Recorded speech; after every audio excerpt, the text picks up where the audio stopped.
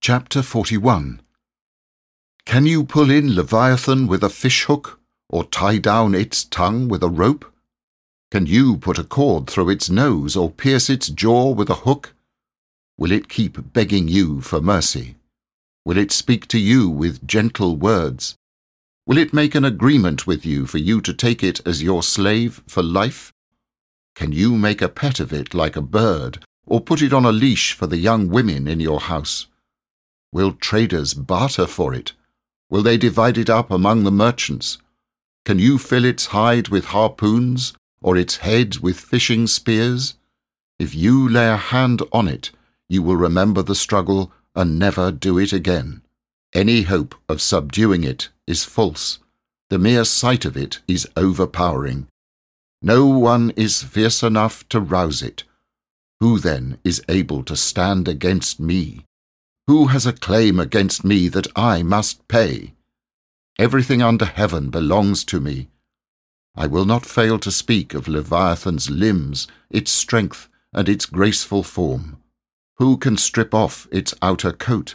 Who can penetrate its double coat of armor? Who dares open the door of its mouth, ringed about with fearsome teeth? Its back has rows of shields tightly sealed together. Each is so close to the next that no air can pass between. They are joined fast to one another. They cling together and cannot be parted. Its snorting throws out flashes of light. Its eyes are like rays of dawn. Flames stream from its mouth. Sparks of fire shoot out. Smoke pours from its nostrils as from a boiling pot over burning reeds. Its breath sets coals ablaze, and flames dart from its mouth. Strength resides in its neck. Dismay goes before it. The folds of its flesh are tightly joined. They are firm and immovable. Its chest is hard as rock, hard as a lower millstone.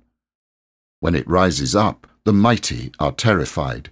They retreat before its thrashing.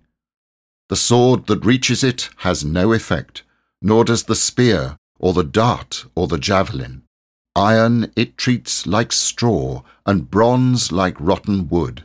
Arrows do not make it flee. Sling stones are like chaff to it. A club seems to it but a piece of straw. It laughs at the rattling of the lance. Its undersides are jagged potsherds, leaving a trail in the mud like a threshing sledge. It makes the depths churn like a boiling cauldron, and stirs up the sea like a pot of ointment. It leaves a glistening wake behind it. One would think the deep had white hair. Nothing on earth is its equal, a creature without fear. It looks down on all that are haughty. It is king over all that are proud.